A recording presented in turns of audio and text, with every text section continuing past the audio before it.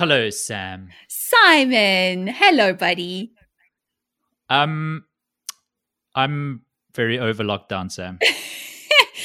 I mean, I don't know what you're talking about. It's only day 7,932. I mean, how could you be over it? It's been too long, and I would like to go outside now and see my friends. I miss Friends. You know, The Good Place? There's that character, Mindy St. Clair, who's in the medium place, and she just spends her whole day staring out the window, talking wistfully about how good cocaine was. That's my life right now. No, I don't, It's because with I haven't friends. actually ever watched The Good Place. But sounds relatable. Very Not relatable. the cocaine, but Yeah, just with friends, right? Just staring out the window, going like, "Remember Friends? Remember restaurants?" friends are my cocaine. But we get Anyway. to talk on the internet, which is nice.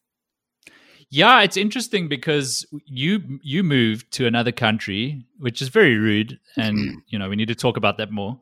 But and then lockdown happened, and the only way I could speak to anybody was on the internet, and so my brain knew, like, intellectually, Sam has moved to another country, but the animal had not caught up with the reality yet. Aww. And now, over the last week, I've been like, shit, Sam lives in the UK now. She's on the Muddy Isle. I know, it's like really weird. I mean, That's cuck. It's really cuck. I know. To be honest, I don't feel like I've moved to the UK. I feel like I have moved to the internet, because I also like, it's very weird to move to another country and then never be allowed to go into it ever. You've moved to a WeWork cubicle. Basically. Yeah. Yeah.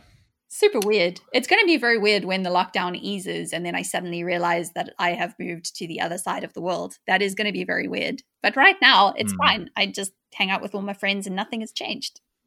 Well, your prime minister will probably become reinfected, and then we'll rinse and repeat. Yeah, what a fucktard.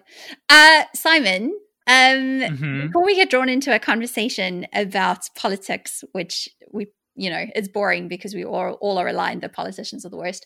I have a confession to make, which is something that I have to tell you, which is that I think I'm becoming a doomsday prepper and you might need to stage an intervention.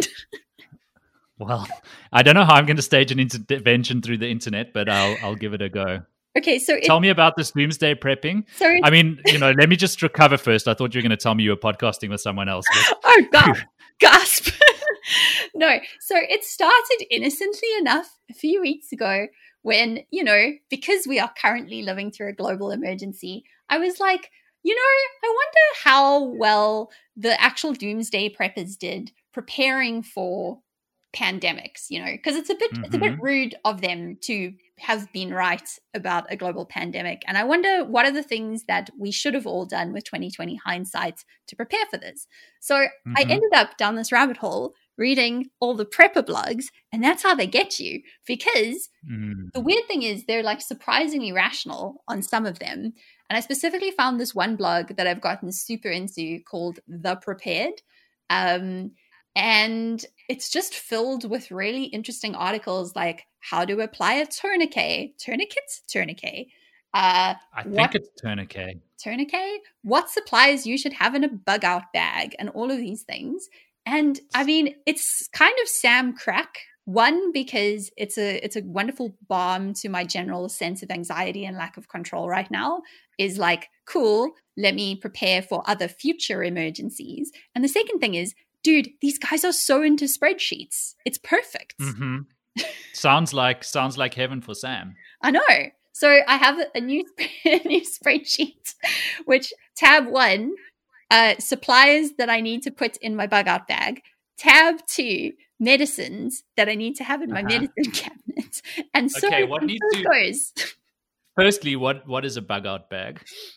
The bug out bag is the bag that you have by the door that has all of the things inside that you need in case your house burns down or there's a hurricane or something and you need to evacuate your house at a moment's notice. So I call that a go bag. A go bag, exactly. Yeah, firearm, money, jacket. Cocaine. Biltong. Yeah, exactly.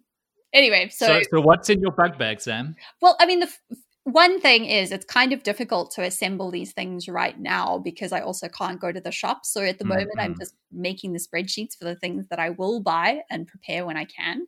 I mean, the one thing is to have copies of the documents that are important in your life because, you don't want to leave and then not have your passport.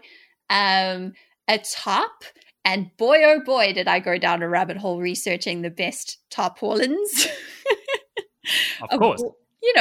I mean, it's very ridiculous. This is why I say, I think you might actually need to stage an intervention. I think the preppers have got me, Simon. Is there a weapon in your bug bag? No. You should probably think about that. I don't know. I'm more of the school of thought that in an emergency, you should probably befriend your neighbors, not shoot them. No, I'm a kill your neighbor person in a state of emergency. Okay, because it's every monkey for yourself in the jungle, and it's eat or be eaten, man. Simon, do you have any form of go bag? I don't. But now now that we're discussing it, I'm thinking that this is something that is sorely there's something missing from the picture here. What would be in your go bag if you did have one? Definitely cash. Definitely a firearm. What else could one possibly need? Maybe a warm jacket. Everything else you can obtain by pointing said firearm at people. Yeah. I need to think about this more. Maybe some baggies, maybe some rubber bands.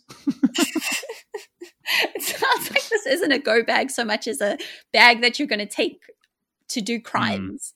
This is your some of those. What do they call them? So Radiolab recently had an episode called Atomic Artifacts, which is about atomic bunkers in the US and the kind of things you'd find in them. And this particular kind of largely flavorless biscuit that was developed that could withstand 6 decades on the shelf and provide a human being with just enough nutrients to keep it alive and fighting. So maybe something like that, or as I said, biltong, like dwarven bread from Terry Pratchett. Yeah, just lasts forever. Can pee on it. Can drop it from a high place. Indestructible food.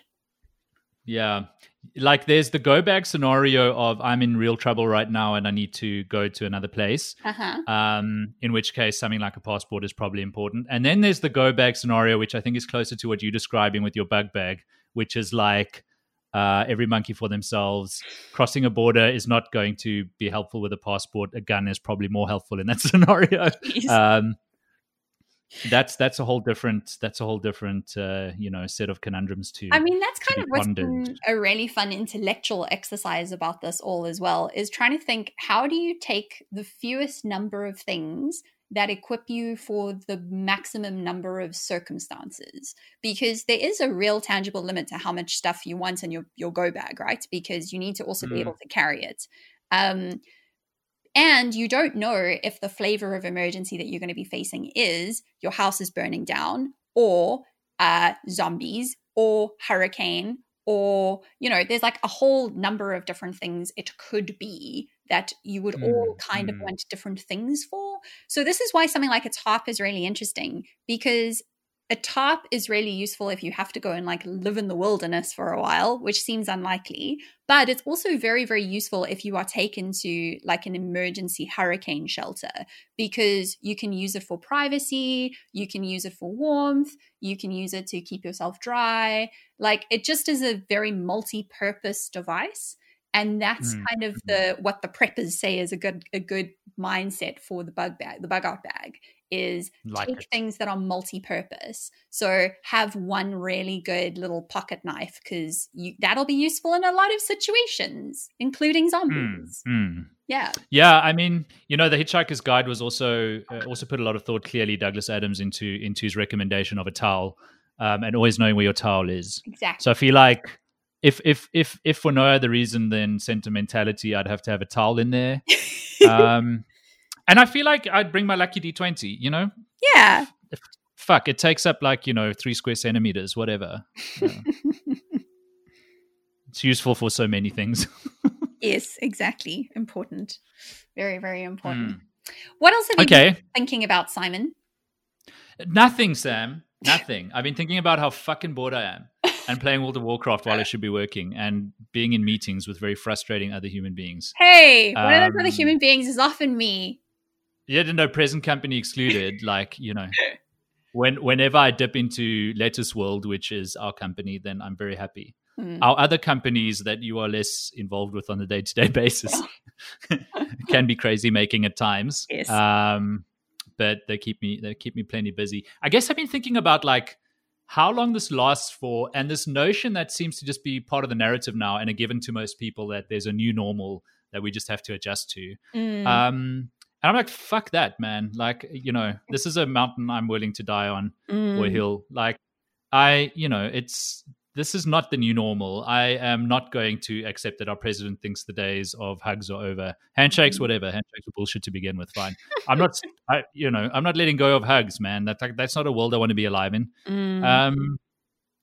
This whole idea of the new normal, like it might be precipitated by a real pandemic, but no, not the dress rehearsal. Because I still think this is what this is. Yeah. I mean, it's really interesting, right? Because this is something that's been very relevant to me in quite an immediate way because we're busy house hunting at the moment. So when we moved to the UK, we obviously moved into like a temporary little housey because, in an area we knew we didn't want to live in, but it was fine because we just wanted to settle in, find our feet, and then find a long-term place. And we're currently looking for a long-term place. And it's very difficult to decide what kind of place to look for if you have no sense of, is the way that we're living now going to last another month or is it going to last another 2 years? And I've been seeing a lot of people who live in these really cute little sort of London flats or middle of Cape Town flats or New York flats who, when the world is normal, that's a great way to live. But right now it's just not great. And I've seen a lot of people talking about like, we're thinking about moving to a small village in the countryside where you can have a lot of space because if that is your entire world, then that is probably what you want. And that's kind of a very immediate decision that we're trying to make. Like we're looking at all these tiny little villages that look like the Shire. And that's cute, but that's not really my jam normally. Like normally I want to be in the middle of things. I guess the reason I'm so scared of the discussion is because I'm sort of hyper aware of the fact that human beings are able to normalize anything. Yeah. And on the one hand, you've got hedonic adaptation and, things losing their value with overexposure. And on the flip side of that coin, because there's an obvious evolutionary advantage to us normalizing cuck situations so that we can survive and procreate. But on the other side of that coin, there's just like things becoming normal and how you almost choose them. It's like... Yeah. You live an hour away from the new job and commuting for 2 hours every day sounds like a living hell, but you do it anyway, thinking that this is something you'll do for now and it'll change. Yeah. But by day 800, like this is just your routine now. You wake up, you get dressed, you sit in an hour of traffic, and then you do the same in reverse, 8 hours later. Yeah. And now this is your normal. The animal has adapted. You're okay with this. And it's not something that perhaps you should be okay with. And no, I'm not disparaging people who commute for 2 hours every day. That's fine. Like I might actually enjoy it because I'd have more time for listening to podcasts and I enjoy driving. So it's just, it's a bad example perhaps. But like I think about the things that I'm accepting because it feels like I need to do this now. Yeah. Like, fuck, I really don't want to do this, but I have to for now. Yeah. It'll change. But no, you're accepting something into your daily routine that you will normalize and that mentally you will accommodate and that will become the way you live. And totally, yeah. And so like on the one side of the global pandemic, I'm very happy about some of the things that are changing. Like I think, we're really starting to have discussions around homelessness that I'm finding are quite promising. Yeah. We're having discussions about universal basic income, about the environment, about the necessity for travel. Bad businesses are folding that frankly, deserve to die and would have, regardless of a pandemic, they just needed something to spark it. Yeah, but so on the one hand, like there's a lot, we now have the opportunity to bring a lot of things into daily life that we should have perhaps done a long time ago and make them normal. and give society time to kind of imbibe and get its head around this stuff. On the other hand, a lot of very bad ideas are entering daily life because of overreaction, security theater, whatever, that I'm very scared of us normalizing. Like, going grocery shopping right now is gross. And while, grocery shopping left a lot to be desired in the old world, like, this is not better. Like, everything about it is worse now, Well, it's a bit like but it's going to become normal. Yeah. It's a bit like the Patriot Act stuff in America after 9/11, right? Like, the world never went back from the invasiveness of government surveillance that was introduced in the name of national security in that emergency. Like, it never went back to a world where that wasn't okay. So that there definitely is a worry, right? That, governments become more authoritarian. And I think especially in places like South Africa and India, where that is always a worry to begin with, or Brazil, or, it's weird to think about how the impact that these things have and how those impacts don't just go away. Yeah, it's like the ticker on CNN after 9/11. For the first time in broadcast news history, there was more news than they could accommodate in the normal daily cycle. Yeah. And so CNN introduced the ticker of news just flying past the bottom of your screen so they could keep up with the information overload. But, the world moved on from 9/11, besides for the US staying on Amber Alert since then for the last 20 years, which is bananas. But the ticker didn't go away. CNN is still flashing news across the bottom of your screen as if we're having a 9/11 every day. Like, that became normal, and it's fucked, and it's not okay. And we have the idea now that things that are on the news might happen to us because they're so commonplace, whereas the things on the news are the things you don't have to worry about. They're on the news because they never happen. Like, you should be worrying about heart disease because that happens all the time to most people at a certain stage in their life. Or TB. But, like, you're not worried about heart disease. You're worried about terrorism, which is less likely to happen to you than in slipping in the bath and dying. Yeah, exactly. It's good news because it's novel. Yeah, but, like, now in the age of COVID, this is just taken on a whole new level. Like, CNN literally is occupying every pixel of your television screen with news that's perhaps not so important. I really like the deeper philosophical point you're making as well, though, which is that, one of the magical things about human brains is that we are incredibly adaptive. We adapt to any situation. People adapt to wars and, like, terrible conflicts, and they adapt to just really weird, wild, extreme situations. And we have this sort of Pollyanna syndrome of being able to find meaning and joy in those scenarios. I mean, there's that amazing book. Is it Viktor Frankl who wrote Man's Search for Meaning, about people, meaningfulness in Holocaust survivors and people living through concentration camps? Like, it's an incredible thing about humans that we can do that. But the flip side is, does that make us more accepting of things that shouldn't be normal? Like, we shouldn't be ready to let go of the concept of cities, maybe, because cities are fucking great. Hugs are amazing. So it's kind of like that thing of, like, when someone breaks up with you and you're like, well, you know what? I didn't love you anyway. Fuck you. That's what we're doing right now with the cities. We're like, you know what? Well, cities and when you break up, you try and justify it. You're like, oh yeah, he stank and he was a liar too, and now it's like cities are full of poop and they stink and there are too many people, and actually it was crap, and so that's why I moved, not because I was compelled to by unforeseen forces. Totally, yeah, yeah, totally. The sun's in a cold period, Sammy. The what? The sun is in a cold period.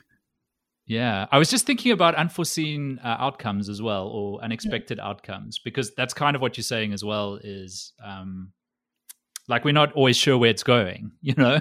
Like, when we move in a new direction, you're like, I'm doing it because of this, I think, and it's going to be like this, I think. And then it turns out that, when you dig a little bit deeper, you were actually doing it for other reasons, and it didn't turn out the way you thought it would. And this morning I was reading on Google News about this cold period the sun's going into. And the last time this happened was in the 17th century. Like, the sun becomes less active. Like, it's a cycle of every certain amount of time. Like, the sun just chills the fuck out for a while. And the last time this happened, we had a mini ice age in like the 17th century. And we're going into another phase like this, except we're not going to have an ice age because of global warming. Jeez. What? Okay, And it's like the sun is going into a dark phase. I was like, what the fuck? That sounds like astrology. It sounds like Mercury is in retrograde, is what it sounded like you were saying. But you mean like the actual sun is actually getting colder? Like the real sun, cold. not the metaphorical sun. I just want to be clear. So I don't. This is not. To be clear, this is not something I know a lot about, but it's referred to as hibernation. This a solar cycle called hibernation, where the sun is just less active. Like, it's spitting out less plasma and gases, and the corona activity. I don't know anything about the sun, Sam. I know it's freaking hot, Simon, and that scientists are saying it's going to cool down a bit now. But this is not.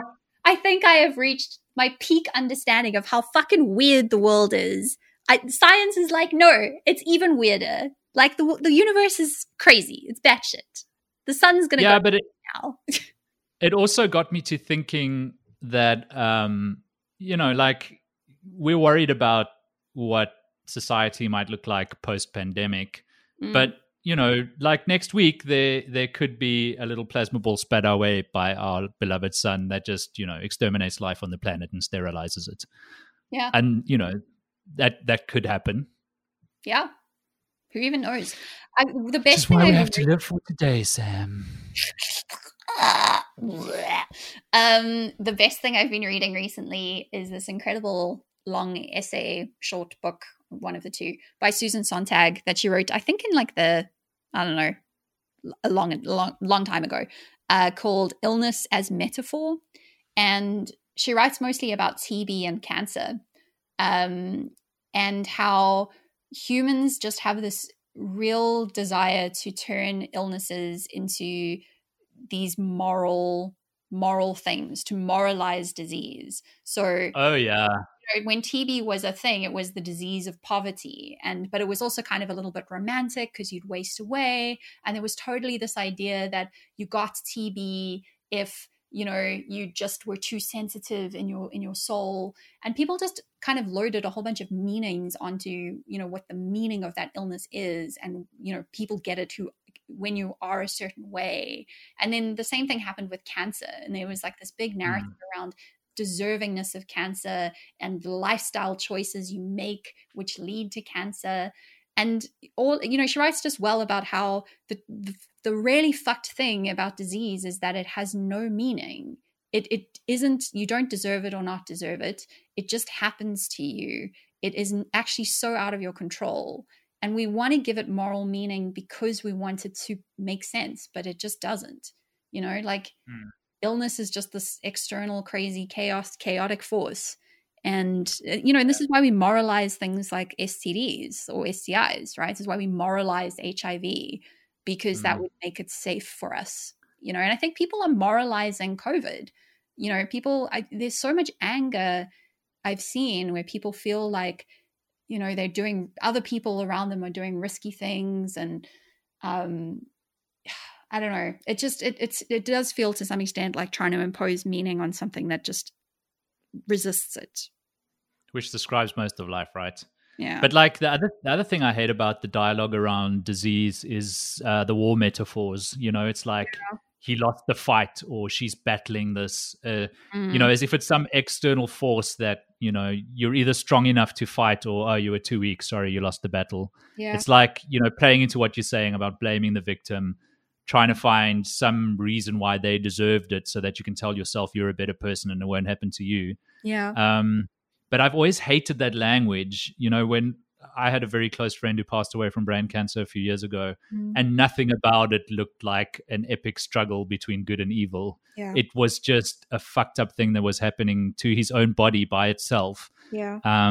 That was entirely random. He was a good person who had never harmed anybody, vegan, fit, healthy, didn't smoke, did nothing wrong in inverted commas. Yeah. And yet, his brain decided to grow a mass the size of a cricket ball, that there had been one like it in the last 10 years and doctors had no idea what to do with. Yep. And it's just like the dialogue around it is completely messed up. But that's human nature, right? Like life is a struggle against entropy and our ability to make up a story about how it's all okay. Absolutely. What a weird Sam, world I'm in. Yes. I have Googled this thing happening to our sun. It's a regular 11-year interval that includes energetic peaks of activity followed by low points. During the peak, the sun showcases more sunspots and solar flares. It's like dancing around up there. And then in a solar minimum, the sun is much quieter, meaning less sunspots and energy. So the sun's like, whew, that was cool, but I need a recovery day. And then care time. Yeah. Yeah, the last time this occurred was between 1650 and 1715 during what's known as the Little Ice Age in Earth's northern hemisphere. But that's probably not going to happen this time because of our fuckery with airplanes and other things. And so now the world is warm enough to not have an ice age. I'll say it again. The universe is crazy. It's a crazy, crazy, crazy place, Sam. So crazy.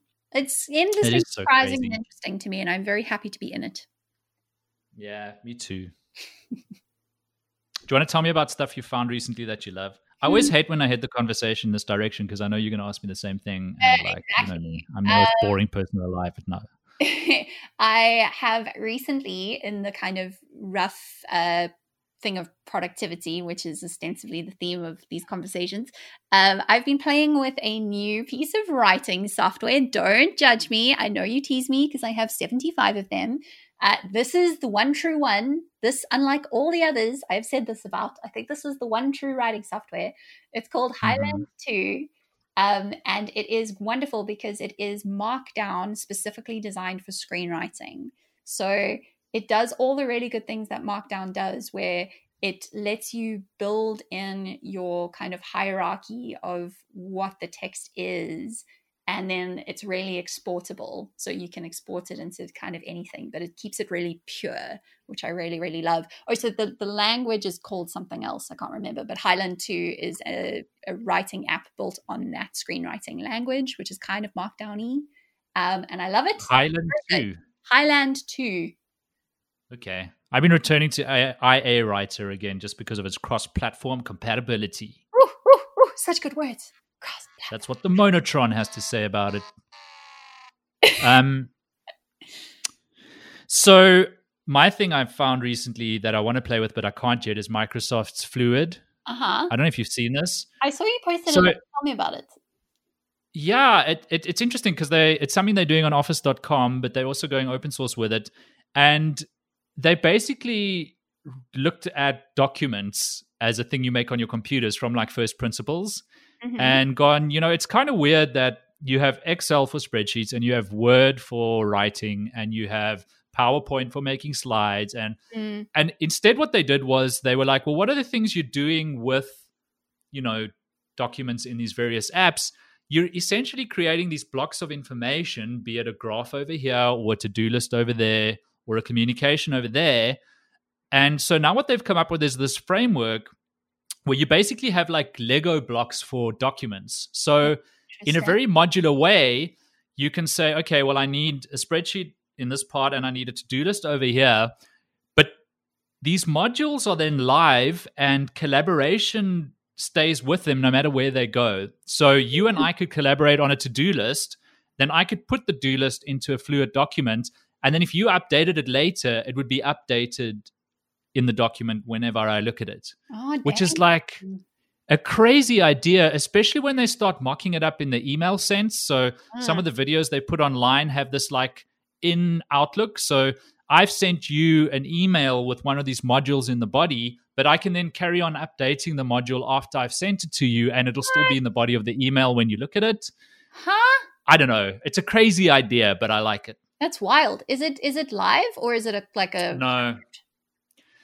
It's not live yet, but Microsoft feels so strongly about it that they're open sourcing it because, they want to see this embraced by everyone, which is, still blows young me's mind when I was an open source renegade fighting against Microsoft's FUD. You were a little cyberpunk. But I can't wait to play with this. It's a big idea. Oh, that sounds cool as heck. I'm always Yeah, I'm surprised still into it. when Microsoft does something cool, but they do sometimes do pretty cool things. It's probably my favorite story of like how there is hope for big companies and corporates, which intuitively I've always believed are incapable of innovation, and I still believe that because they're incentivized against it. Yep. But you know, every now and then there's an anomaly like Microsoft, who with the right leader has just managed to go from this single and coolest company in the world to now probably, you know, out innovating 90% of its rivals, and building stuff I actually want. Pretty cool. Yeah, you know, life in the upside down, Sam. It's a crazy time, Simon. The universe is wild. Okay. Like I was watching the Twitter interaction with Elon Musk advising people to take the red pill, and Ivanka Trump saying she had taken it already, and then Lily Wachowski saying "fuck you both," and I was like, can you imagine like going back to 1999 when I just walked out of the theater having seen The Matrix, when Elon Musk was some balding dude who was working at PayPal, and Ivanka Trump was the daughter of like somebody who was basically a circus clown for a living, and explaining this to me back then. Firstly, who Lily Wachowski is. Secondly, who Ivanka Trump now is in relation to Elon Musk and what this thing is that they're advising. As like, life in the upside down is wild, Sam. Dude, just wild. Should we leave it there? Because I don't think I can handle any more insanity about the universe, any more realizations of its crazy ways. Fine, Sam. That's fine. Fine.